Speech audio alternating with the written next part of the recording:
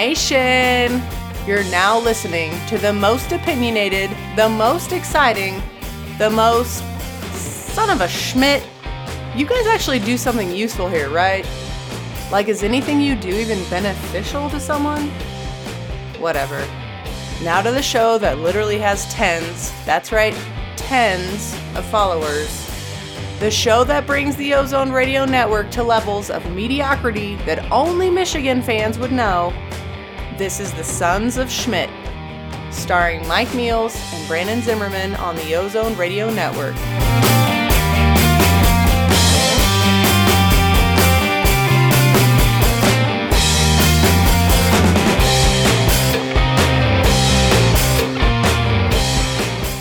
What is up, Buckeye Nation? Welcome back to the Sons of Schmidt podcast. This is season 3, episode 19 of the show. This is your host, Mike Meals.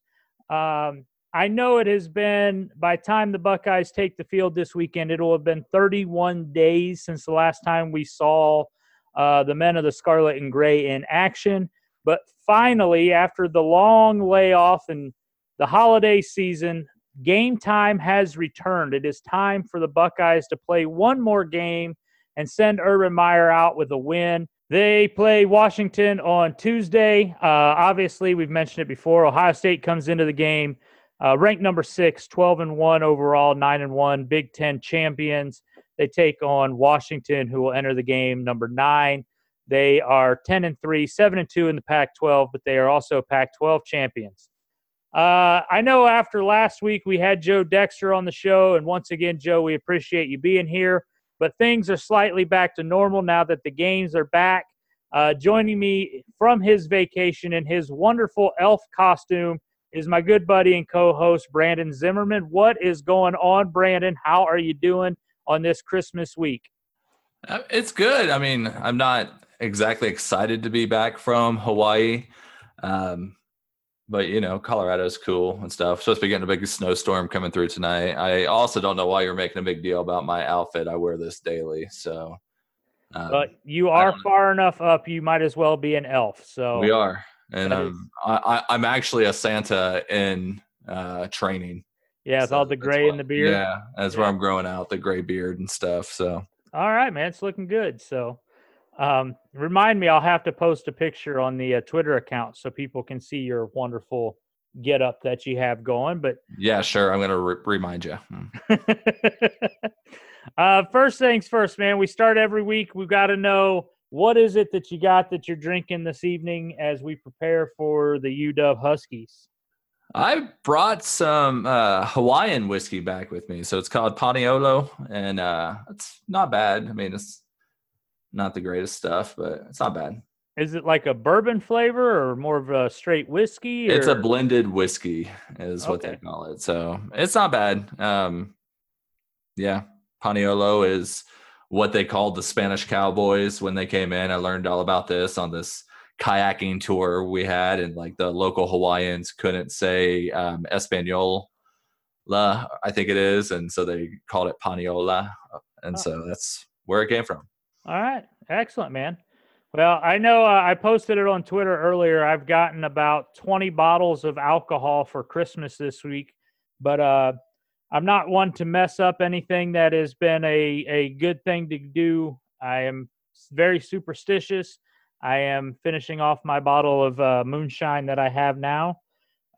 It's worked for us since the Purdue game, and I'm not going to break that cycle this week. So I am drinking some moonshine, and I'm also drinking the Shiner S'more chocolate and marshmallow ale, which, by the way, if you get a chance to get this, it's delicious. It sounds like diabetes in a bottle. It's actually not as sweet as you would think. I was really surprised by it, to be honest with you. So, dude, first things first, as I mentioned, we had Joe on last week. Joe filled in. I haven't had a chance to ask you this. I know you've been traveling and everything, but you said you have not had a chance to listen to the show yet, right? No, I don't like listening to situations where someone does better than me and I'm going to be Wally pipped up in here. So, like, if I just don't acknowledge it, it won't happen. Well, hey, that works, right? Turn a blind eye, everything's good. So, yeah. All right. So for those of you guys that have, had a chance to listen to it and you don't mind listening to Brandon B. Wally Pip, Joe did a great job last week. Again, it was great having him on. Brandon, last thing I got for you before we pause and actually start the breakdown of the Rose Bowl. How was your holiday, man? I know today technically is Christmas that we're recording on.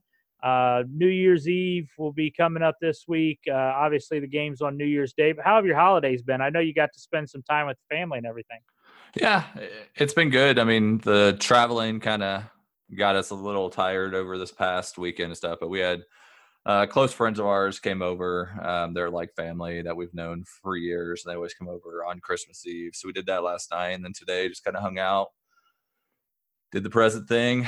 Son got a new scooter, so he's been riding that around everywhere. So just good times. How was your Christmas? Oh, it was good, man. I've shown you the pictures already, but I got my new Nike Free Ohio State shoes. And as I mentioned, I've got a pair or two of those already, but this pair is ungodly more comfortable than even mine that I work out in. So, yeah, it was a damn good Christmas. I'm going to take it as a win. So that's good. All right, man. So on that note, let's go ahead. We'll take a quick pause. When we come back, we're going to look at the Washington offense and the matchup against the Ohio State defense. So get ready for that. And I know we've actually got a Ask SOS question that was sent in late, but it'll be in the second segment. So we'll get all those addressed, but we'll be right back.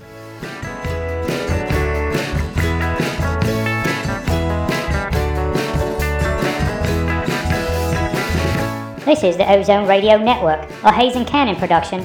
For the latest episodes of all your favorite podcasts covering Buckeye Nation, look for the Ozone Radio Network on iTunes, Google Play, iHeartRadio, and Spreaker. You can also find the latest episodes by clicking on the Hayes and Cannon tab at theozone.net. Once again, here are the Sons of Schmidt.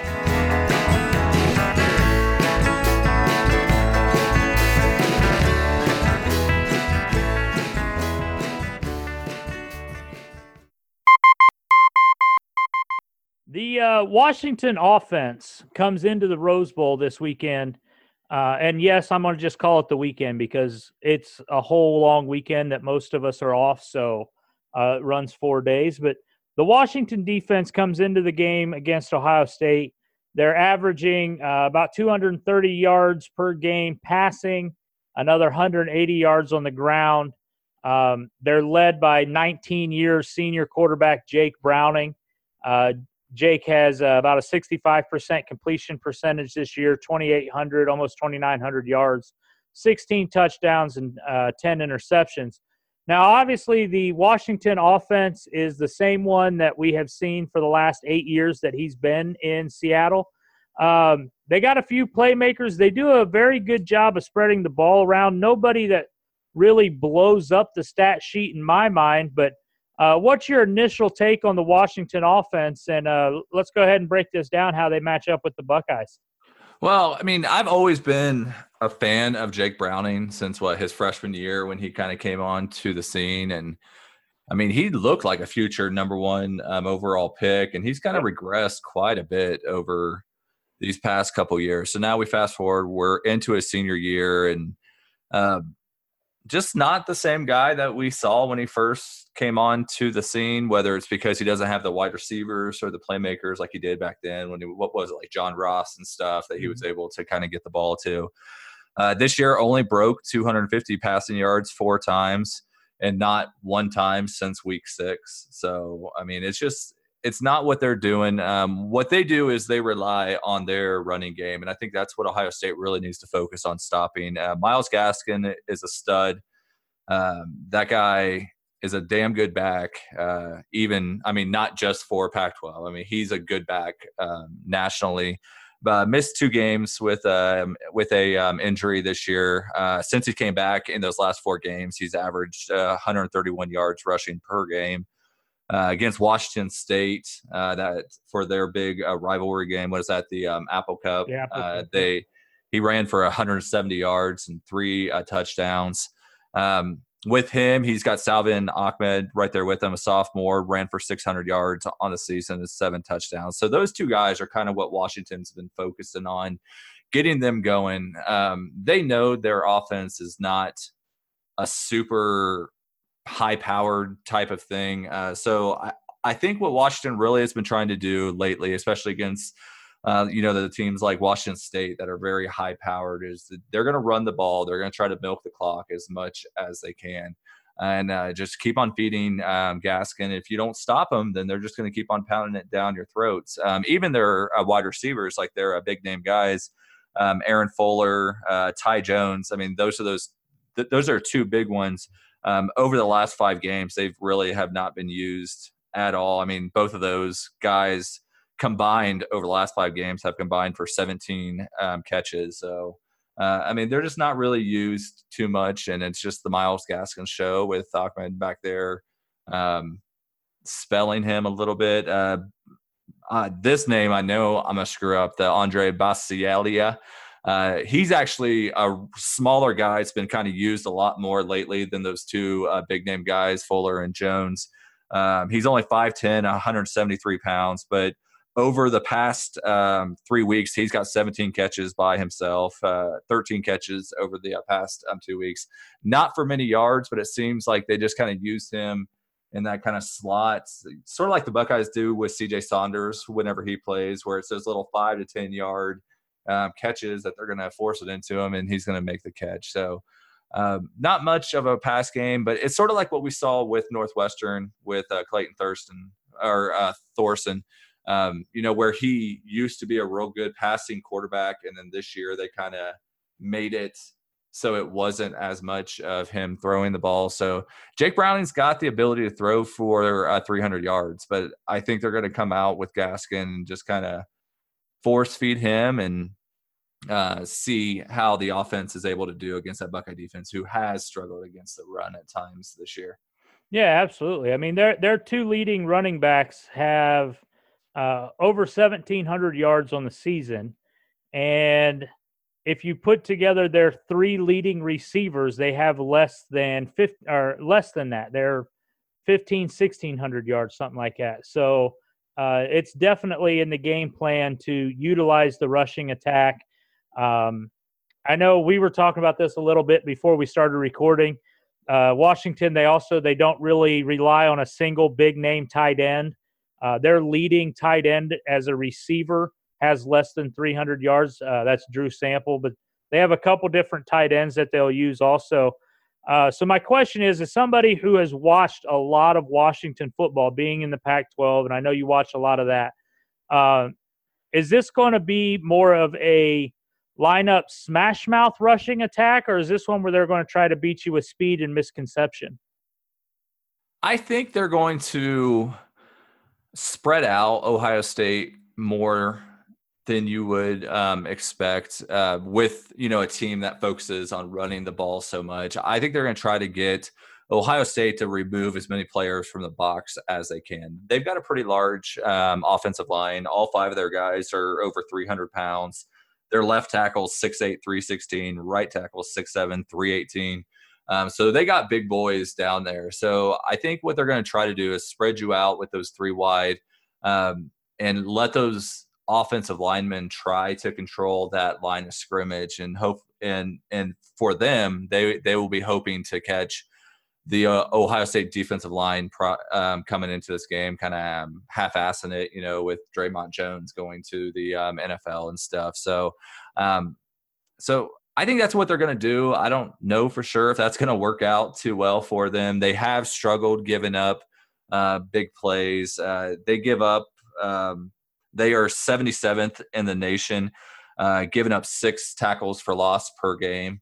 And then you got Ohio State on the other side, who's 16th in the nation, getting over 7 tackles for loss per game. So you've got an Ohio State defense that likes to get into the backfield and make plays, and you've got a Washington offense that gives up a lot of plays in their backfield. So it's going to be interesting to see how that works out. I mean, which defensive line is going to show up? I think we're going to see a hungry team.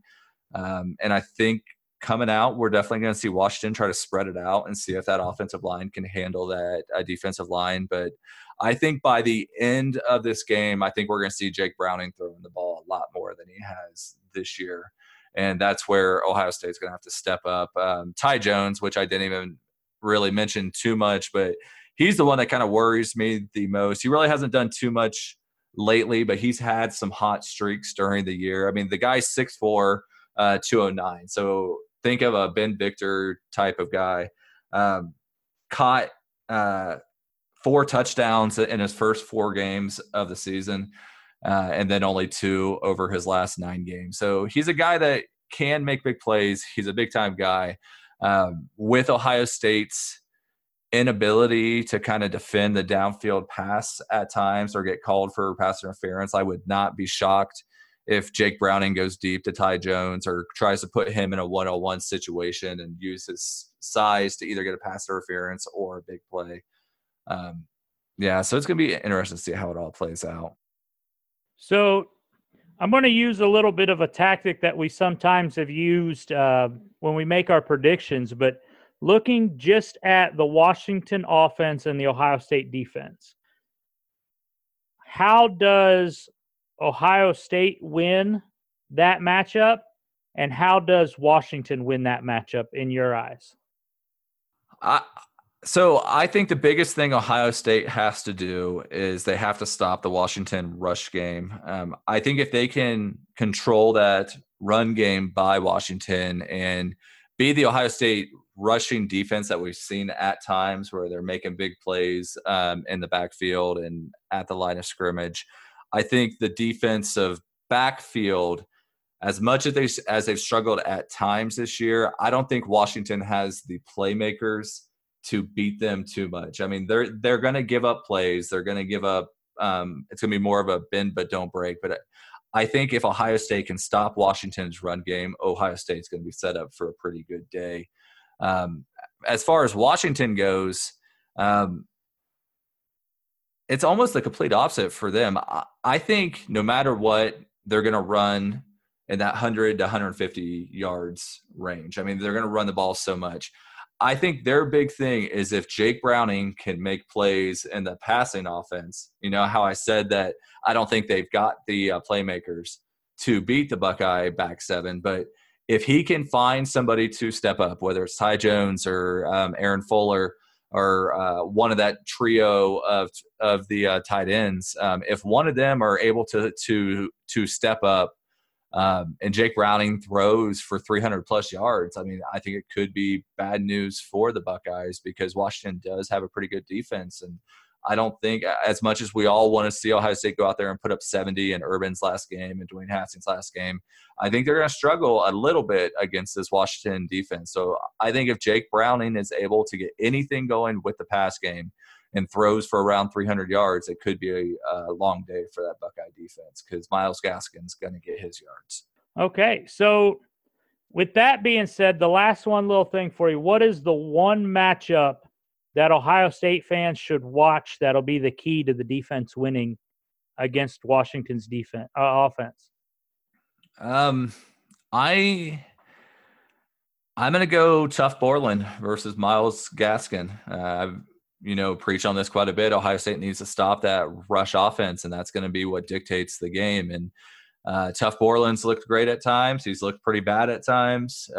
We need good Tuf Borland here, filling the correct gaps, getting off those second-level blockers, and he needs to be able to stop Myles Gaskin. If Gaskin can keep on hitting the holes that Borland's not in, it's going to be a long day. Yeah, I think the key to this matchup, this half of the game, is going to be the Ohio State linebacker play for sure. So, and I won't go just with Tuf Borland. I'm going to say overall the entire unit is going to have to possibly play their best game of the season. The defensive line, I see them, as you mentioned, they're going to be motivated. Even with Draymond Jones leaving, the defensive line is going to be motivated and be ready to play. The back four, we know what we have back there. You have some good but not great players, and you have some really, really good players, but they're not matching up with a fantastic receiving core. It's going to all come down to the Ohio State linebackers versus the Washington rushing attack. Yeah. And another big part that'll play into that too, that I just wanted to touch on real quick, is the Ohio State defensive tackles, I think, got to play a huge game. I mean, they're facing a freshman and a sophomore at the guard spots. the two youngest guys on the line. And that's where Draymond Jones, Davion Hamilton, Robert Landers, all those guys need to step up this game and make some big plays, because if they're able to make plays in the backfield, it's going to take some of that pressure off of the much maligned linebacker crew. Yeah.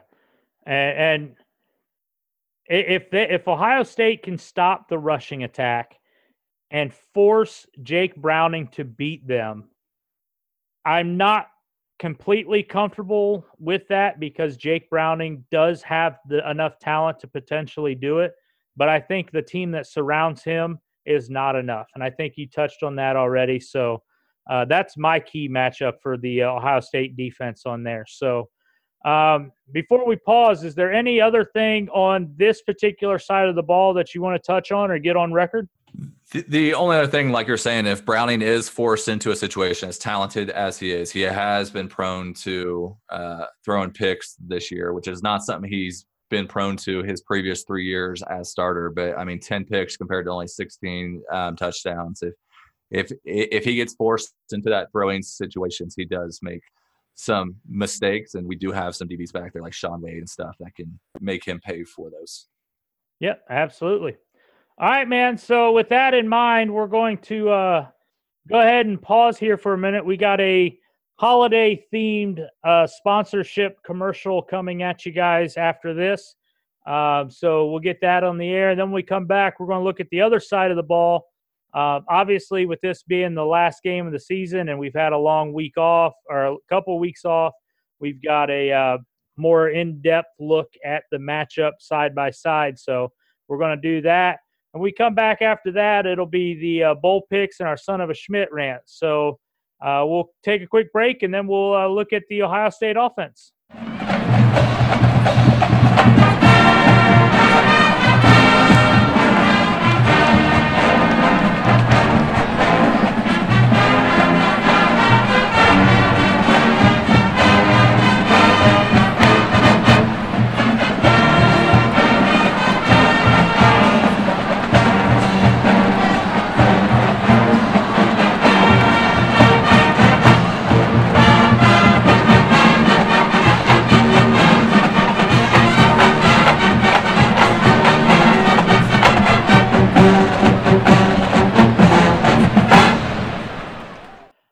Brandon, we've talked about this a little bit. The Washington defense, they come into the game, they're giving up about 185 yards through the air.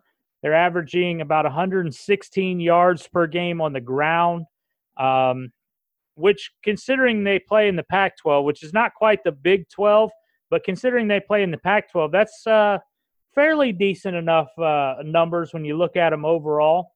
Ohio State, on the flip side of this, the Ohio State offense is averaging 367 yards through the air. And the stat that really surprised me is they're averaging 181 yards on the ground per game, which is really, when you think about it, as upset as we've been a couple of times at the rushing attack, that number kind of stood out at me for the year. But our Ask SOS question that I have for you plays into this, and we'll talk about some of the players here. At Stewart_E4US vet, he sent this in. It says, I keep hearing Washington has this amazing defense. Why should we be worried about this defense? Shouldn't they be fearing our offense? Now, I'm going to chime in here to start with. I would not want to be the defensive coordinator that has to go up against this offense, especially one that is motivated by so many guys that are leaving. With Urban Meyer's last game, these guys are going to be amped and juiced. You have the greatest single season of quarterback play that Ohio State's ever had. You have what is possibly the greatest overall wide receiving season for Ohio State receivers coming in. What is your thought on this?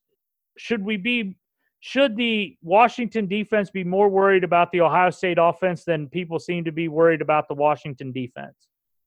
Well, I mean, if you look at just everything on paper, I mean, you should be scared. I mean, the most points Washington has been given up this year is 30 points, and that was to Oregon. They've only given up 20 points 6 times this year. Faced Washington State, 2 games ago, and only gave up 15 points. They've only given up more than 2 touchdowns 3 times all season. And that was against UCLA, Oregon, and Stanford. Against ranked teams, they're only giving up 8.3 points per game, and that's over 3 games. So, like, if you're looking at that, I mean, like, you should be kind of terrified, like you're writing it down. I will say this. So I'm going to calm your fears. It's all fake. We talk about this quite a bit.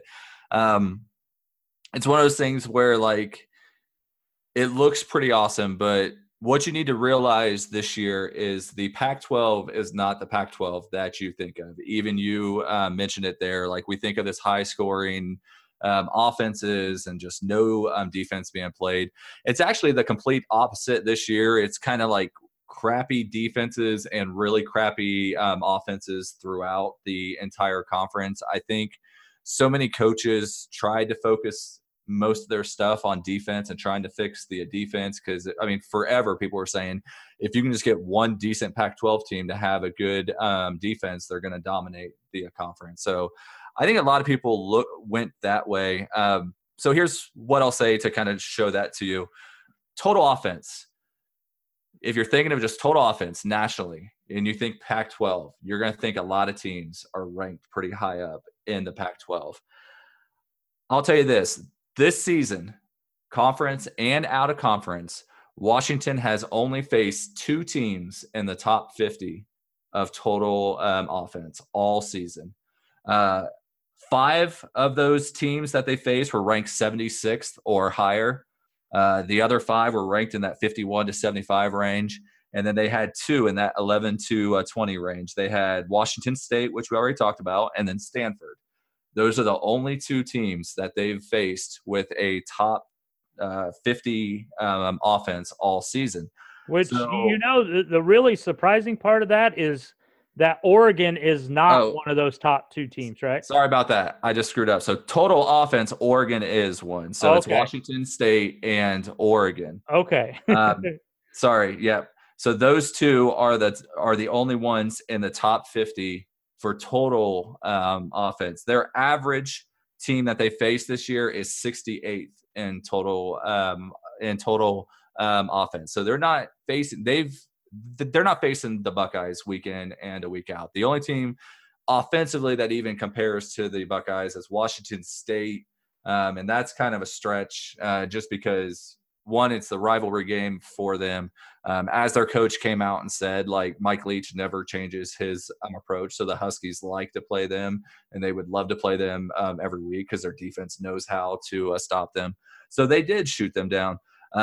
Passing offense, too, because the big thing that we really hear about from Washington is how great their passing defense is. Passing offense, it's not much better. They've only faced 2 teams inside the top 40 of passing offense. That's Washington State, who's number 1. They held them to 152 yards passing and 2 picks. The only other one is Stanford, who threw for 347 yards and 2 touchdowns against them. Stanford has the number 19th ranked passing offense. Their average passing offense that they faced this year was 62nd. So I think a lot of it, I mean, like, stats-wise, like I said, I led off with those stats, and it's kind of crazy how dominant Washington's defense appears to be. But then when you look at it, it's just there are no good offenses that they faced this year. Even Auburn, who was supposed to be their big-time thing, Auburn's the 71st ranked total offense in the nation, 89th ranked in passing offense. Look at some of these other ones. Utah, who they played twice, 66th in total offense, 90th in passing offense. BYU, 78th in total offense, 87th in passing offense. California, who you would expect to have a big-time offense, a big-time passing offense, they were horrible this year. 108th in total offense, 101st in passing offense. So, wow. I mean, you just go down that whole list.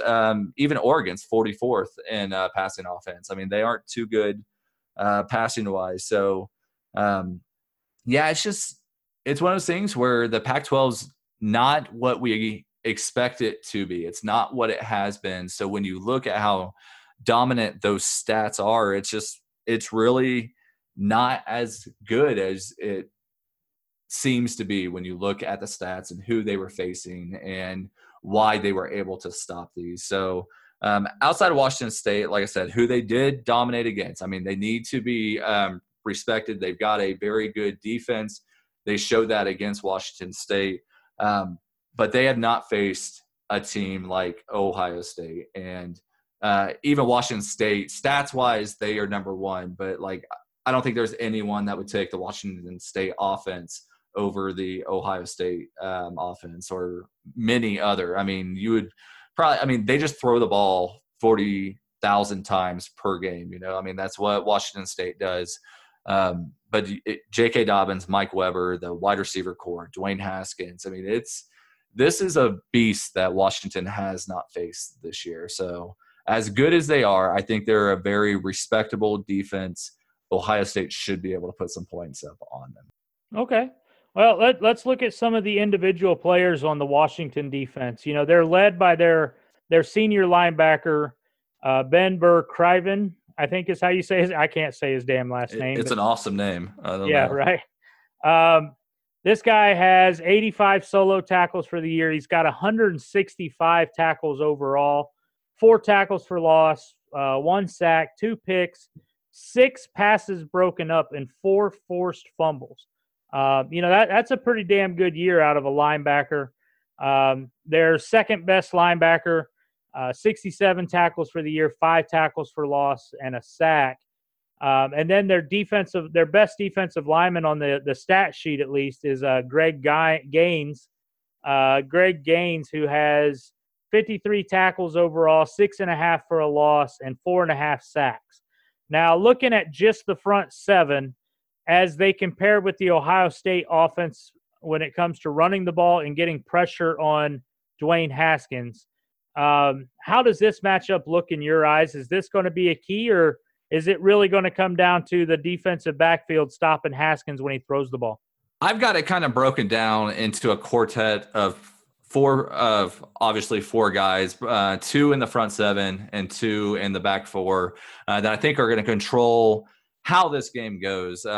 Front 7 wise, I mean, Burr, Curvin, and Gaines are the 2 guys that I'm really watching for, because those are the 2 guys in the middle that are going to be controlling the run game for the Buckeyes. Is J.K. Dobbins or Mike Weber are not able to get going, it's because of these guys. I mean, Gaines is a 316-pound senior defensive tackle, big body guy, experience. Like I said, he leads. He's got a lot of tackles for loss, a lot of sacks, just kind of that linchpin there in the middle.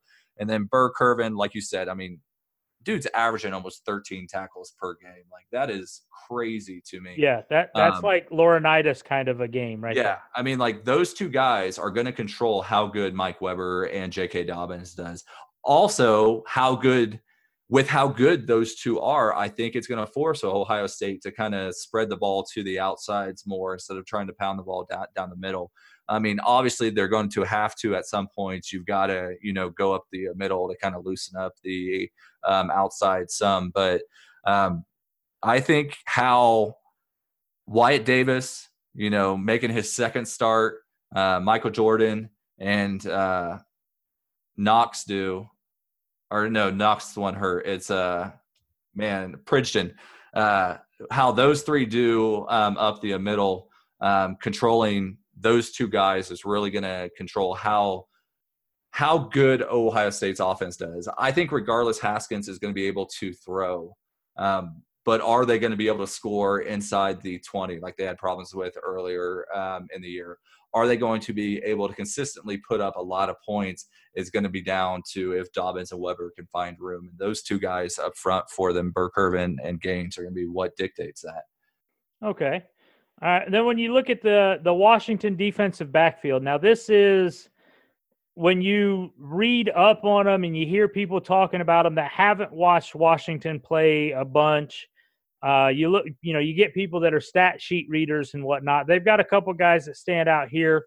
Obviously, their safety, Taylor Rapp, 58 tackles, 5 for a loss, 4 sacks, 2 picks, and 4 passes broken up. Stats-wise, he's the better of the 2 safeties. Their better cornerback on the stat sheet is Byron Murphy, 56 tackles, 4 picks, 1 touchdown on that 1 interception, 13 passes broken up, and a forced fumble. Now, overall, when it comes to their entire defense, they've got 49 passes broken up, 11 picks, 18 forced fumbles, and 21 sacks for the season. But the real matchup here, it looks like, and what it sounds like in my mind from what I've seen and read through, is going to be Dwayne Haskins in zone 6 versus the Washington passing defense. What is your view on that one? Yeah, I mean, the two guys that I had in my quartet that are going to control how this game goes, you just talked about. Tyler Rapp, their safety, he kind of plays more of a – like what Michigan does with like Peppers, what they did and stuff. So, I mean, he's the team leader in tackles for loss, the team leader in sacks. Like you said, a lot of pass breakups and stuff. So Tyler Rapp is everywhere, 6 foot, 200-pound junior. He's a big guy that's going to control, like I said, how Ohio State's going to be forced probably to run the ball to the outside. They're going to have to watch out for Rapp and see how he controls that. And then also in the back, on the back end there, how he controls the pass game. Also, Byron Murphy, like I said, 13 pass breakup, 4 picks, team leader in both of those. He's one guy, and he's a very good corner. Both him and Rapp are very good back there. Even if you take out 2 of the wide receivers, you've still got Paris Campbell running free. So how's that going to match up? Those 2 guys are going to be huge on how the pass game goes. If they're able to actually play as good as they've been playing all year, like I said, against lower tier competition, passing wise, they've been dominant. Are they able to keep that up with Ohio State, with all those, the 37 seniors in zone 6 playing their final game and Dwayne Haskins playing his final game? They're going to go out there and try to put up some points. So I would not be shocked if Washington and Rapp and Murphy make some plays. But are they going to be able to consistently make plays? And they're going to be under constant barrage the whole game. So it's going to be interesting to see how that goes. Okay, so when you look at the way this matches up when Ohio State has the football, obviously it's going to be the key is going to be, as you mentioned, on the ball being ran up the middle and controlling the 2 guys in the center of the defense. And then the way that Haskins can beat those defensive backs, who all 4 of them are fairly decent defensive backs. Now, they don't have a super glaring weak spot like other teams will do.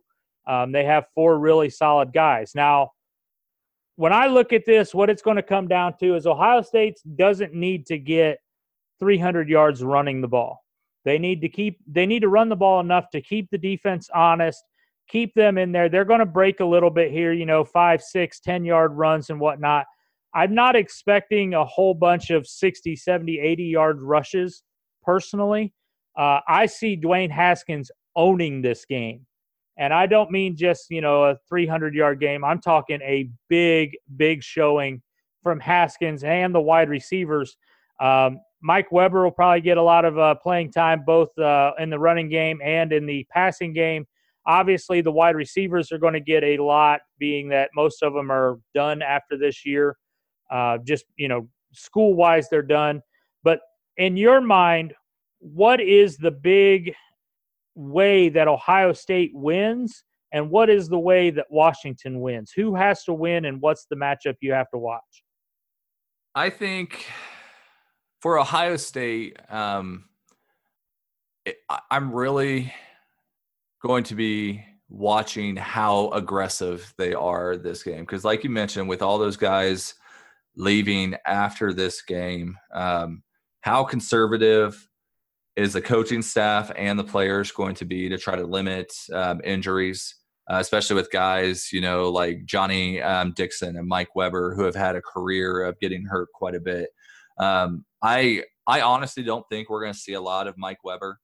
I don't think we're going to see a lot of Johnny Dixon. I think it's going to be – I don't think we're going to see a lot of Paris Campbell. I think we will see enough of them, but it's sort of like where we kind of saw for a little stretch there going into the November games where like Paris Campbell really wasn't used as much, like they would do little 1, 2, 3 touches here and there, maybe per half, and let him try to break some long ones. And he still might. I mean, I'm not saying he still may finish over 100 yards. But I don't think we're going to see one of those games where he has 12 catches, and where they're throwing him a lot of screen passes and stuff. So I'm curious to see how that goes. If Ohio State's able to keep the pressure moving forward, not play scared to limit injuries, not be worried about Dwayne Haskins being hurt, are they going to do a bunch of quick passes? Or are they going to let him actually air it out? Washington doesn't get too many sacks, so maybe they won't be as worried about Dwayne Haskins taking hard hits. But for Ohio State to win offensively, I think they need to continue doing what they've been doing all season and not play scared, not try to limit the injuries too much, just kind of play it out, while still limiting players here and there to kind of give them opportunity to kind of soak in the Rose Bowl and not get injured. For Washington, I mean, honestly, if you're looking at the Ohio State offense, and like you said, I mean, the Ohio State rush offense is still good. I mean, you got J.K. Dobbins and Mike Weber. Those are two very good running backs. But the offensive line has struggled at times to create any sort of rushing room. If I'm Washington, I am going to do everything in my power to take away Dwayne Haskins throwing the ball. I'm dropping as many people back in coverage as I can and letting the Ohio State offensive line try to beat the Washington front seven with the run game. Because I mean, the 3-4, we've seen it give Ohio State trouble at times.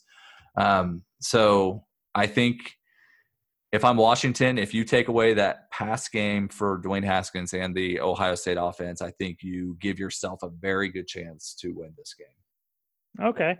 Yeah. See, in my mind, because it is Urban Meyer's last game, it is Paris Campbell's last game, it's Dwayne Haskins' last game, it's Terry McLaurin's last game. Just knowing what we know about Urban Meyer, I see those guys playing more. So I see a Mike Weber playing a little bit more because he has given a little more time in there. Now, don't get me wrong, JK is still going to get his carries. He's still going to be on the field. He's still going to make his plays. And this is almost bad to say this way, but I kind of want to see those guys play more to start, just because if, God forbid, something does happen, they're all leaving anyway. So, you know what I mean? Like, it's a terrible thing to say, and I don't want to see anything happen to these guys. Don't take it that way. But like I said, if something happens, if Mike Weber gets dinged up in the first quarter, it's better than J.K. Dobbins getting dinged up. J.K.'s coming back, Mike Weber's not. So, and I know how loyal Urban Meyer is, and I could see this game starting with the Urban Meyer loyalty thing coming into play early. And then as Ohio State starts to, put its dominance on Washington, then you'll see kind of maybe in the second half, Ryan Day kind of more take over the game, getting prepared for next year. And Ryan Day's guys will start coming into play a little bit more. That's completely just my thought. I'm not saying that's what's going to happen, but I could see that happening is what I'm getting at, I guess. Yeah, I mean, it'll be interesting because, I mean, I think we're on different ends of the spectrum here. Like, I don't see Mike Weber getting more than 10 or 12 carries. I could see him starting, and I could see him getting like the first carries. But, I think of like Demetrius Knox getting hurt. Does that weigh on Urban Meyer? It was at the end of a game that they were blowing out and they were going to put in, fuck you points to Michigan. And this senior got injured and was gone for the season. So does that sit in the back of his mind in his final game? I mean, like, imagine if someone like Terry McLaurin, who he is just in love with, that I think he's going to leave Shelley for someday, gets injured, he's got a few guys to compete with, John Simon, JT Barrett. I mean, so I just wonder how much like that's going to sit in Urban Meyer's head, especially with, Mike Weber and Johnny Dixon battling injuries so much, like their whole career, like getting hurt in this game and then ruining their NFL career. I think he would struggle with that quite a bit. The guy, I do have someone in mind that I think it's going to be a coming out party. And I think DeMario McCall is going to have a huge game. It'd be time. I think this is his like coming out party. The H-back spot is his next year. And I think this is a game going to be used to get him going and kind of pre-hype up his year next year. So on that note, real quick, I want to ask you this because we asked it the last segment. What is the one matchup that you want to watch or that we should watch for that's going to determine how this side of the ball wins? So on this side of the ball, I am going to say, I don't know, Wyatt Davis versus that front seven is, like we still just haven't seen him enough. It's only his second start. We've been hearing all season, even before Knox got hurt, about how Wyatt Davis is ready. He's the next guy. He needs to get more playing time. They started playing him at like tight end to get him in on those, goal line type of situations. But Washington has some beasts up front there. And so I'm going to be curious to see how that freshman does in his second start and if they were able to confuse him and how he does. So Wyatt Davis is versus the front seven is the one that I'm watching up there. Okay. Now, my next question for you is, and a special shout out to the one and only BVO.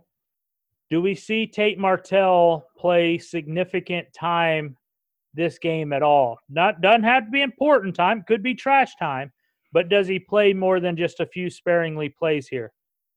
I actually think we will. I mean, just like I was saying, how Urban's going to limit some of those other guys, I think he's going to try to limit hits on Dwayne Haskins. I think we'll see Tate more than we have, if not just, to ultimately give him some confidence going into the year that he's a part of this team, especially with all the Josh Fields stuff and people hyping up Matthew Baldwin. I think we'll see Ryan Day try to get Tate Martell involved more than we have and get him some confidence going into next year. Okay. All right, man. Before we pause and get our son of a Schmidt, is there anything else on this game that you need to get recorded so we can put it in the ears of some listeners out there, buddy? Not at all. Good. So I can go ahead and delete everything we've recorded already because we don't need that either, right? Yeah, because you weren't even recording, were you? I thought this was just practice. Oh, shit. You're right. My bad. All right, man. So what we'll do is we'll pause. We'll come back. We'll get your son of a Schmidt. We'll get mine, and then we'll look at some bowl games. We'll get our final predictions for the Rose Bowl, and then we'll close on out of here. So give us about 33 seconds. Ladies and gentlemen, it is now time for your favorite weekly segment. Son of a Schmidt. Son of a Schmidt. Son of a Schmidt. Son of a Schmidt. Son of a Schmidt. Son of a Schmidt. Last week, we had Joe Dexter on the show, as I've mentioned, and he did his son of a Schmidt on Jim Delaney and not just the Big Ten commissioner, but just commissioners in general, but specifically Jim Delaney and the fact that they have no cojones. Brandon, you were out the week. You've had a couple of weeks to prepare for this. I know as you were sipping Mai Tais on the beach in Hawaii, all you were thinking about was, God, I've got to rant on X. This is your chance. Give us what your X rant is here, buddy. What's your son of a Schmidt? Actually, I'm going to throw you a curveball. I know both of us are kind of struggling with son of a Schmidt this week. So I'm throwing the ball back to you. This is going to be a new kind of son of a Schmidt. We're going to expand on a Twitter conversation that you and I had a few days ago. I figured this was going to come up. And we're going to put this on record. Okay. That Mike Meals, Lone Star State himself, everything's bigger in Texas except for his pee-pee, feels like Texas high school team, they won state championship. 6A, yep. Could beat college teams. Yep. And I'm calling bullshit on that one. So I'm going to give you a chance to explain to me, try to convince me how a Texas high school team starting 230-pound offensive lineman is going to beat Hawaii, like you were bringing up, an 8-win FBS college football team that has, 320-pound Samoan dudes on their defensive line. So let me know. Tell me about this. Okay. Let me start with this. What happened last year in the NCAA tournament? Are we talking basketball? Are you going to use basketball to tell me how? I'm just starting. What happened last year in the tournament? I don't know. I don't watch college basketball. I'm assuming some small team beat some big team and people loved them for a little bit. And the University of Maryland, Baltimore County. Okay. Was the first ever 16 seed to knock off a 1. But it started with university, not high school, right? I know. Just want to make sure we're checking it. I'm getting there. I'm getting there. All right. I just want to make sure. Okay. Back in the 60s and 70s, at the end of the season, there was a team comprised of college kids that would play the NFL champions. Did the NFL champions win every game? So you're bringing up some 1930s to 1970s. Hold on. No, they did not. They did not win every game, did they? No. The college kids won, right? Sometimes, yeah. Okay. 9 times, if I remember correctly. It's something like that. It's not a whole lot. And I'm going to be the first to tell you, it is not a whole lot. Okay. Now, did the Cleveland Browns win 7 games this year? You're asking me questions about sports that I don't watch. Sure. Did they? Did the Cincinnati Bengals win 1 game this year? I know they won at least 1 game. Okay, so what you're telling me is at any given time on a field of competition, any team can lose. Is that what you're saying? Not in a high school versus FBS. We're not to that part yet. I'm setting the stage. You got to let me begin my diatribe if we're going to go through this trial here. Okay. Counselor. So, in some situations, yes. So that does happen. In fact, it's almost like there's an entire movie out there called Any Given Sunday, which plays off the cliche that at any time, any team can win on a Sunday. And I know it's fictional, it's NFL, but it can happen, right? Sure. Except for they don't play on Sundays, so. Did you watch the 6A Texas high school football state championship game? Yeah, I saw they needed a last-second Hail Mary to beat another high school team. Another undefeated high school team, right? High school team, as long as you say high school. It's high school team. So you're telling me that a team comprised of kids that are going to go to the Texases, A&Ms, the LSUs, the Ohio States, could not beat a Louisiana Tech, a Louisiana Monroe, a Sunbelt Texas State team. Are you really telling me that? Yes. A team of 15 and 16-year-olds are not going to be a Louisiana Tech team full of 22-year-olds. How many times have you had a freshman go to the FBS and dominate? That's one player. I'm just getting to the point. Okay. Yeah, that happens. Did Jonathan Taylor dominate when he was a freshman at Wisconsin? Because he had a 5 senior offensive lineman. But yes, he did. Did Maurice Clarett dominate at Ohio State as a freshman? Yes. So you're telling me that these kids are talented? Those guys are, yeah. Are there any freshman quarterbacks who've ever came in and made a magnificent run as a freshman quarterback? Yes, but not by themselves. So you're telling me that it is possible the talent is there? It's possible. I did not say that North Shore would win every time. They won't win any time, so. They will. If you let them play 10 or 100 games, they are going to win at some point. And if you watch that game and objectively watch it. Now, look, I don't like North Shore. The high school team in Texas that I follow, North Shore beat them twice this year. I don't like North Shore.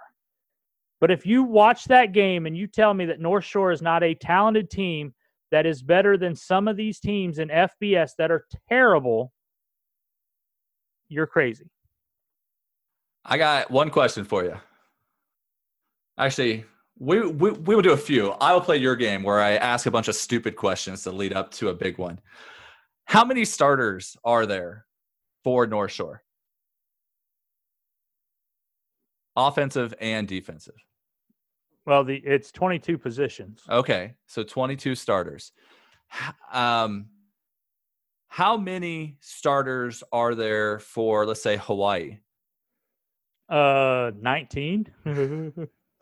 22. Oh, wow, that's crazy. Good job. How many of those 22 starters for North Shore are Division I scholarship athletes? Right now? Right now. I don't know how many seniors they got that are going to FBS, but because I can tell you how many Hawaii has just right off the top of my head. They've got 22. And how many of them are good scholarship players? They are scholarship players. I mean, like that's besides the point. How many of them are good scholarship players? They won 8 games in FBS. They went to a bowl game.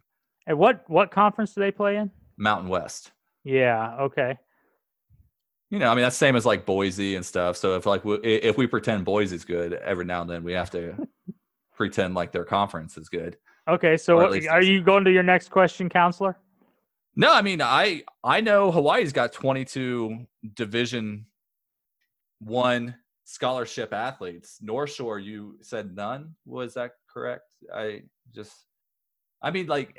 not saying they aren't going to be good someday, but right now you line up an offensive line that has 230-pound offensive linemen. Who cares how good their running back is against a defensive line that has 300-pound dudes, linebackers that are 250 pounds, pissed off Samoans. They are going to dominate. I feel like this just took a racist turn. No, it didn't. I mean, like they play great and they are kind of utilized because high school football is not big in the state of Hawaii. It's That's not true. Big in Guam. It's not big in the areas that they do, but they get freak athletes that come in and learn how to play football. So I'm just saying, like, you've got men versus kids, and no matter how talented those kids are, they are not going to beat those men. It's like if you look at, let's go like Little League World Series, you know, and you get like state champion from New York, bunch of 9-year-olds. Are they going to beat a high school team that's been playing? That's not the same comparison, though. But we can compare 1930s football against college football. A bunch of 9-year-olds. That's the way it is now. 9 against 18-year-olds. 9-year difference. You know, like it's not that big of a difference at all compared to what you're trying to leap to also. Does Hawaii play any freshmen? On their starters, let's see. They've got – I'm looking at their roster right now. They've got 2 offensive linemen that are starters. That are freshmen? One run from Arizona, freshman, 280 pounds, and one from California, 310 pounds. And so that's 2. But you keep on picking like little one things here. That's because I'm getting to the point here. How many offensive linemen did Ohio State sign in their class last year that were over 300 pounds? I don't know. I don't follow recruiting. 5. I don't know either. I'm just asking. So what you're telling me, though, is there are kids in high school that are the same size and can go and start at Hawaii as freshmen. Yeah, but does North Shore have a team full of those? Does Hawaii have a team full of kids that could go start elsewhere? Yeah. No. Yeah, they could. They're all scholarship athletes from around. The kids at Hawaii cannot go to Ohio State and start. Well, not Ohio State. Kids from North Shore couldn't go to Ohio State. So, like, I mean, like, it's just, I don't get where you're going with this because you keep on picking like one thing. Like Maurice Claret was a freshman, so he came up. Like North Shore doesn't have 22 Maurice Clarets. They don't have 22. They don't need them. They don't even have. You don't one. need 22 Maurice Clarets.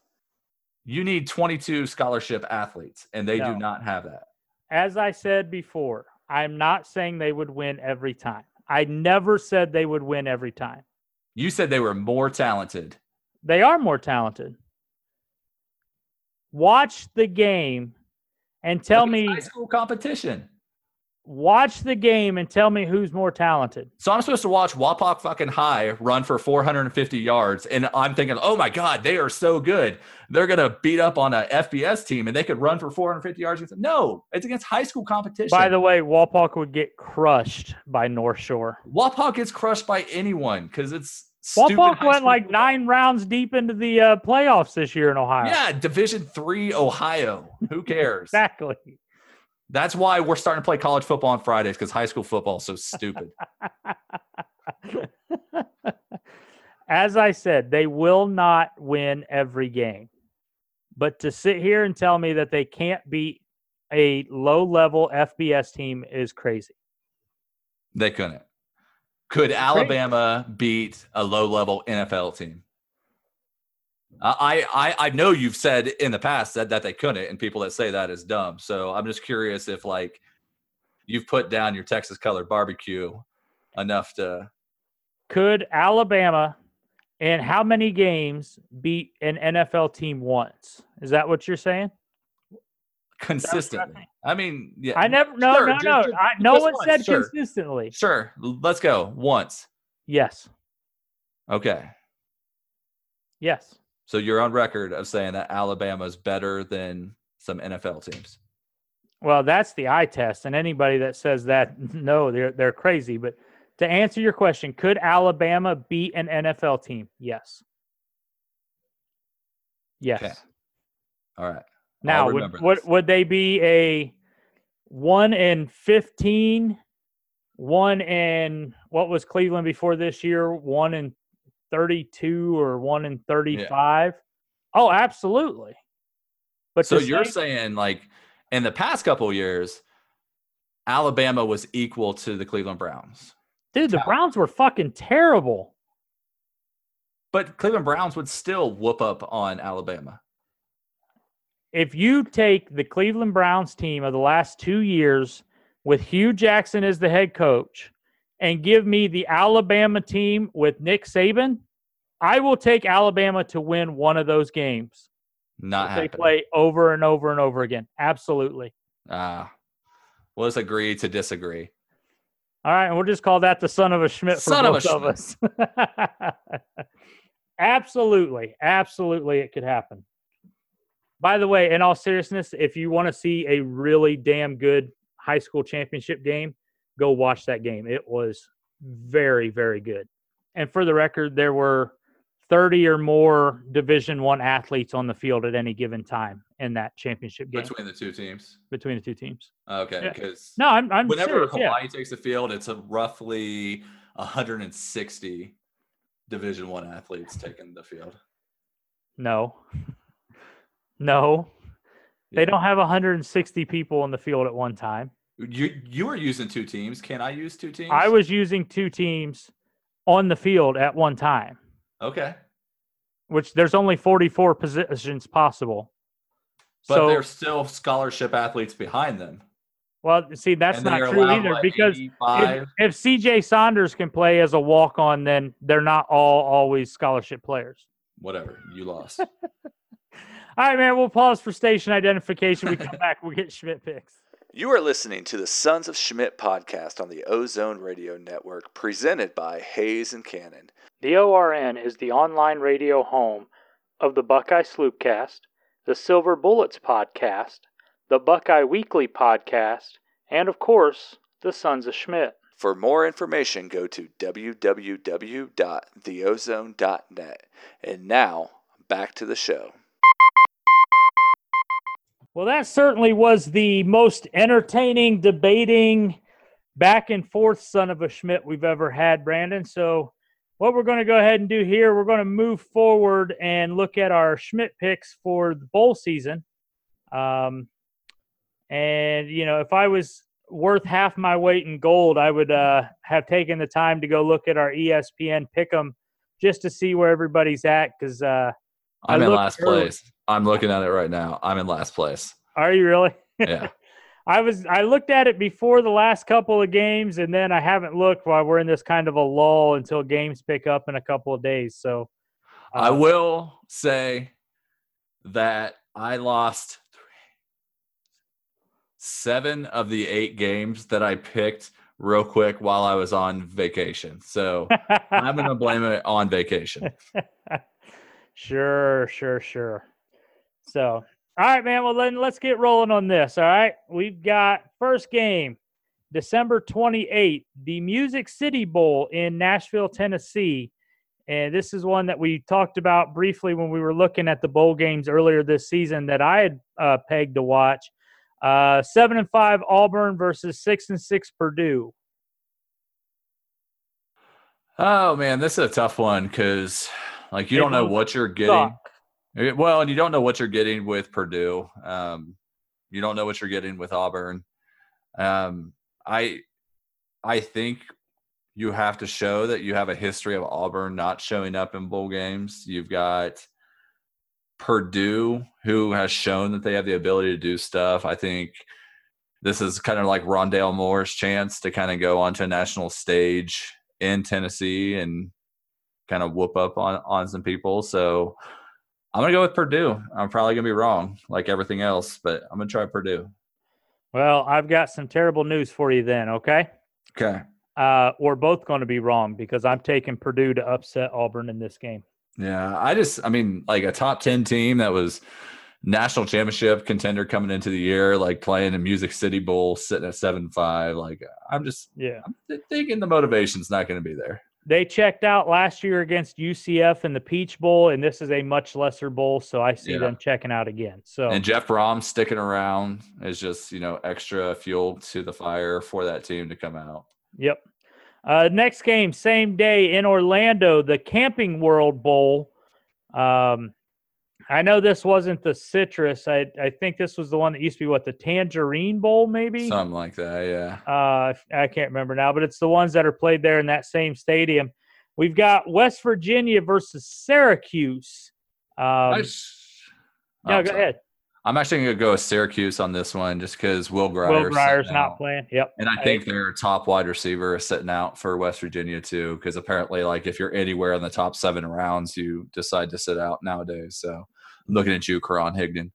But I'm going to go Syracuse. Undrafted. Yeah. I'm going Syracuse in this game too. I mean, West Virginia, as good as they potentially could have been, when you take out your starting quarterback, you're in trouble. So yeah, and if Will Grier was playing, like, without a doubt, I would pick West Virginia on this. I don't know. It'd be a whole different story for me. I don't know if Syracuse would win, but it'd be a different story. It'd be tougher to pick. Last game on the 28th is the Alamo Bowl, just up I-10 from me here, is Iowa State versus Washington State. What do you got in this game? I think Washington State is going to score a lot of points, and I don't think I don't think Iowa State's that good. Also, you've got a certain coach back in the state of Texas where I think he's going to prove a point. Yep, and that Pirate is going to destroy the Big 12 opponent. So I'm going Washington State here also. Moving on to December 29th in Charlotte, North Carolina is the Belk Bowl, which will lead to a whole lot of What in the hell is a Belk? Tweets on Twitter on that day. But anyways, we've got South Carolina taking on West Virginia. Both teams come into this game with a 7-5 record. What do you see in this one? I think South Carolina is going to belk the crap out of Virginia, and South Carolina is going to win. Did I use belk right? I don't even know. I'm pretty sure that's what it actually is. It's an adjective. I don't think that South Carolina is very good. I know Virginia is not very good. So I think South Carolina wins this game. But just for the hell of it, I'll go with Virginia. I don't care. Next game on the 29th is the Arizona Bowl, which surprisingly is not played in Arizona. Yeah, it is. It's in Tucson. I had to mess with you a little bit. Yeah, game's in Tucson. This is at the University of Arizona. There you go. Yeah, the Arizona Stadium. Nevada versus Arkansas State. And another one of these matchups, as Joe Dexter and I talked about last week, that everybody is dying to line up and see. What do you see in this match of teams that would probably lose to North Shore also? Well, I know that Arkansas State has a top 15 defense in the nation. North Shore, I know, doesn't. I'm going to go Arkansas State just because their defense is shown to be halfway capable. And I'm going to give this hat tip completely to you because I knew Arkansas State supposedly had a good defense. I didn't realize how good it was until we did our breakdown over the law here when we were talking about the Heisman and stuff. So I'm going with Arkansas State. I use them as part of my proof. Yep. Moving on to New Year's Eve, we've got the Military Bowl in Annapolis, Maryland, which is the University of Cincinnati Fighting Fickles at 10-2, taking on the 6-6 Virginia Tech Hokies. What do you see in this game? Va-Tech's pretty bad this year, and Cincinnati's been playing pretty good. I think they're supposed to be like UCF's only good win or something. So I think Fickle's going to go into this one and win. I think Fickle does the same thing, and then it'll be the last game that Marcus Freeman is his defensive coordinator. So hopefully they're going to ride out with a win for Freeman here, and Cincinnati takes this one. In the Red Box Bowl on December 31st. Red Box is that one where you rent DVDs, right? Is that what Red Box is? Okay. Yeah. The Santa Clara, California-based. It's not a redhead porn star. Oh, now you tell me. Santa Clara. This is probably at Levi Stadium then, right? Yeah. Okay. This is Michigan State at 7-5 versus Oregon at 8-4. Does the Big Ten prevail, or do the Ducks get themselves another win? I don't think so. I think the Ducks are going to win. I mean, D'Antonio, he's going to have the team ready. I just don't think Michigan State's offense can score enough to keep up with Oregon's offense, who I don't think is going to score a lot of points against Michigan State. But I could see Oregon winning like 17-13 type of thing. Like they're going to score more than Michigan State. Oregon has an offense that is just sneaky good enough to still move the ball on a very good Michigan State defense. I'm going with Oregon here also. In the Liberty Bowl in Memphis, Tennessee, you have 8-4 Missouri versus 6-6 Oklahoma State. What do you see in this one? No, I'm just biased as crap against Missouri, and I hate that they're ranked, and they're just a god-awful team, and they always are, but somehow they get ranked because they're a conference. Oklahoma State's going to win this one, even with Justice Hill sitting out. You keep stealing my thunder, so I'm going to go with Missouri just so we have a change.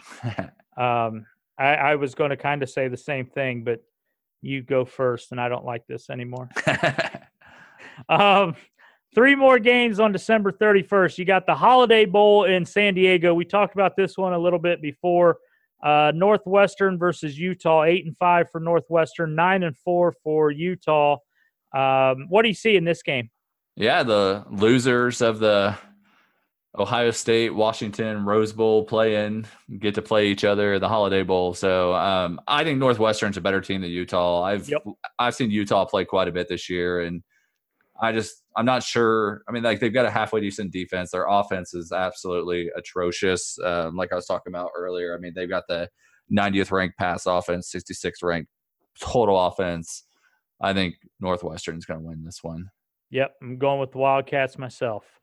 In the Tax Slayer Bowl, this is the old Gator Bowl in Jacksonville. You have 8-4 Texas A&M versus 9-3 NC State. What do you see in this matchup? I don't think TAMU's that good this year, but they're ranked high, just like everyone else in that conference. But I think Texas A&M is going to beat NC State, and they'll probably beat them pretty good because I don't think NC State's that good, and the ACC is kind of down.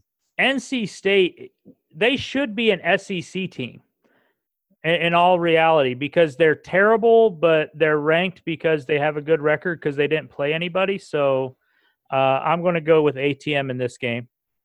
Mainly because if I don't, when I walk around this town, people will probably shoot me or something. So last game on New Year's Eve, you have the Sun Bowl in El Paso. 7-6 Pittsburgh takes on 8-4 Stanford. What do you see in this matchup?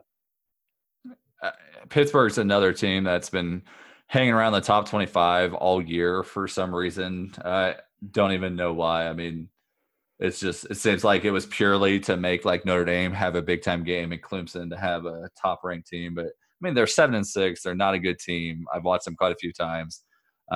Stanford's not what we're used to seeing, but I think Stanford's going to throw for, damn near 400 yards on Pittsburgh's defense.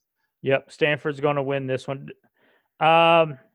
Starting off on the new year, January 1st in the Outback Bowl, you have 8-4 Iowa versus 8-4 Mississippi State. And just so you can't do it first, I'm taking Iowa in this game. So that's fine because, like, as much as I don't want them to win, I'm going to go with Mississippi State on this one. I just don't think Iowa offensively will be able to do too much against that Mississippi State defense. And I don't think Mississippi State's offense will be able to do too much against Iowa's defense, but I think they'll be able to do more than Iowa does. So I have zero faith in Mississippi State. Yeah, I can't stand them. And they're another team, like I said, like they are constantly ranked like top 15, and they're just constantly garbage.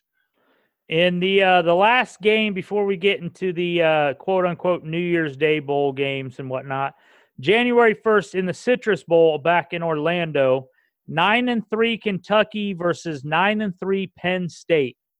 What do you see here, buddy? Speaking of garbage-ass teams, and this time I'm not even talking about Penn State, Kentucky's a joke, and they're another team that's just been ranked high all season with no good wins on their schedule, but they just won all their games. I'm telling you, it's that system that the SEC does. They've got it down. They play really crappy out-of-conference teams. They get as many people as they can to 3-0.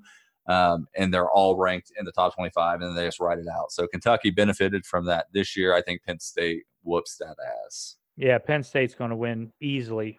Kentucky has one good linebacker, and that's it. So moving into the New Year's Day Bowl games, it's actually kind of funny because the college football playoffs are before the New Year's Day Bowl games.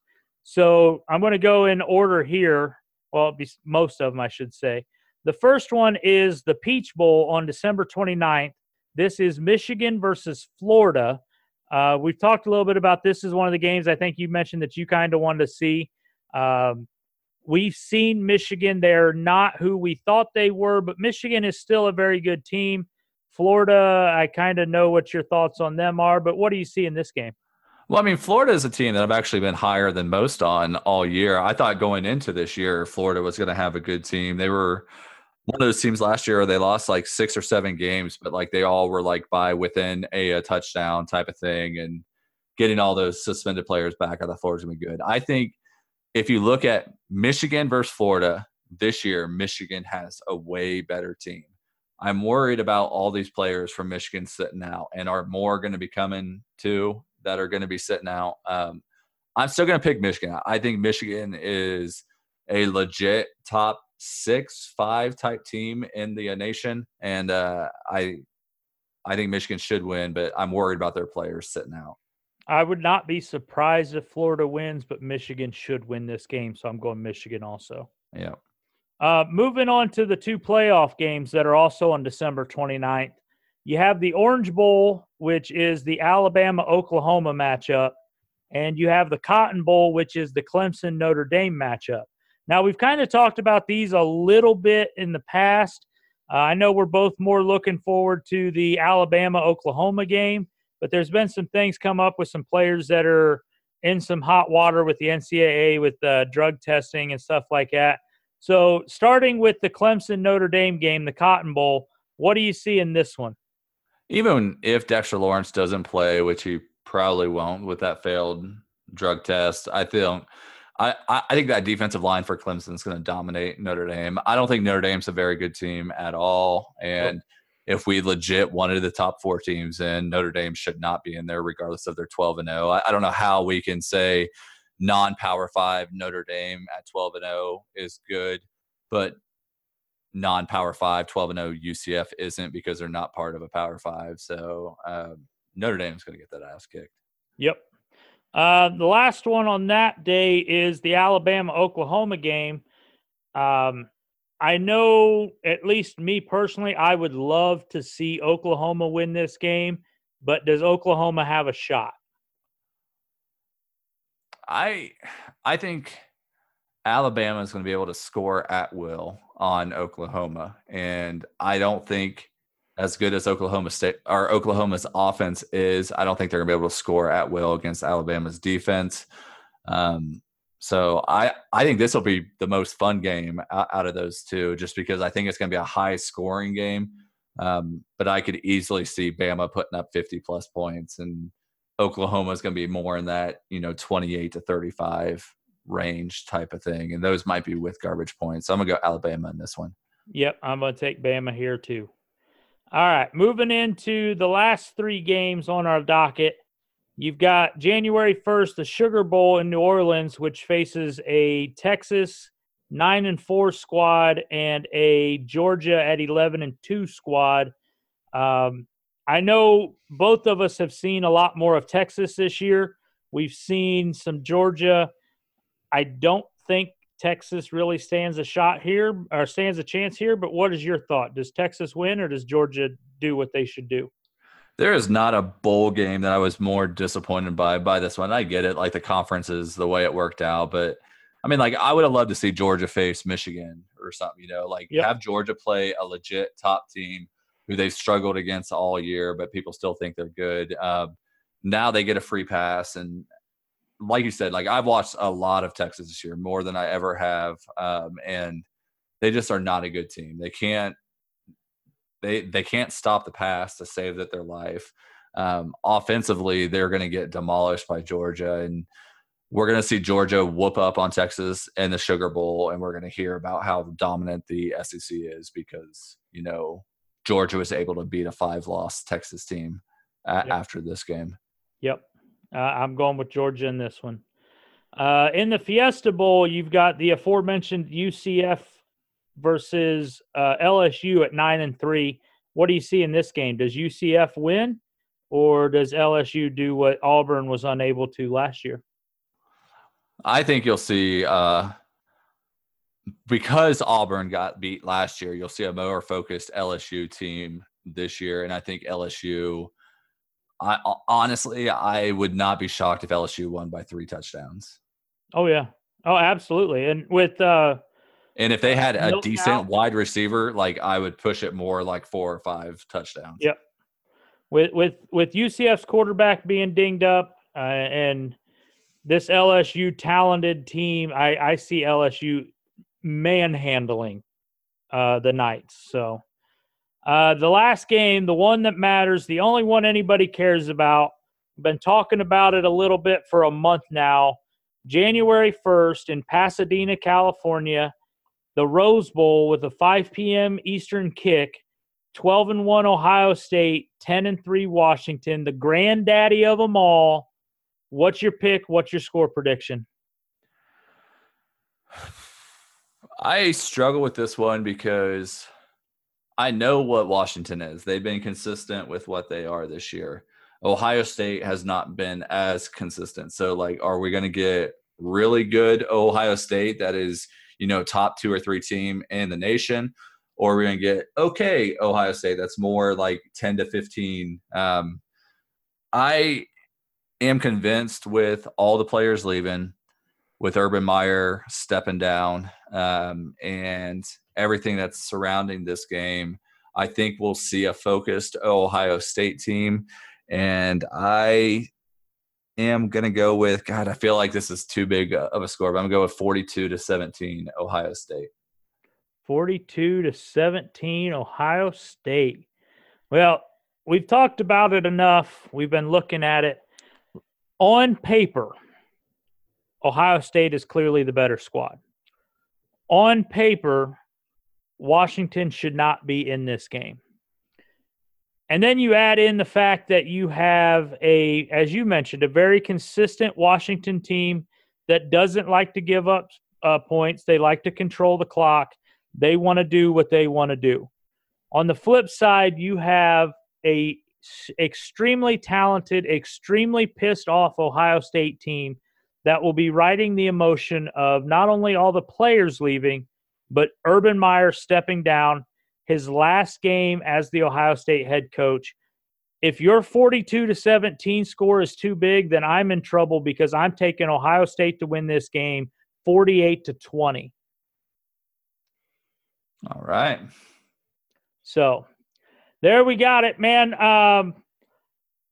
Before we go, is there anything else that you want to get out here on tape as we get ready for the new year and move forward and go from there, or are you ready to wrap this one up? No, I can't wait to see this game and a bunch of big games coming up. So looking forward to it. As a college football fan, as much as we hate to see some of these matchups and we hate to see the season end, there's going to be some games that are worth watching. It's going to be a fun week. I know a lot of people like myself are going to be spending a good portion of the week watching television because, it's the best week of the year. Yep. So I'm looking forward to it. I'm saddened by it being the end of the season, but I'm definitely looking forward to this game a lot more now than I was before, as we talked about last week with Joe. So, and look at the bright side. Like after next week, we'll do like a follow-up show. We get to take a few weeks off. So, well, it'll be a few weeks off, but that's only because Ben will be here. That's good. All right, man. Well, on that note, let's send this one out to post-production. We'll get out of here. Looking forward to it on New Year's Day. Looking forward to the Rose Bowl. One more time, Brandon, to you, your family, to everybody listening, Merry Christmas, Happy New Year, everything of those notes. Let's get out of here, man. So go Bucks. OH. I-O.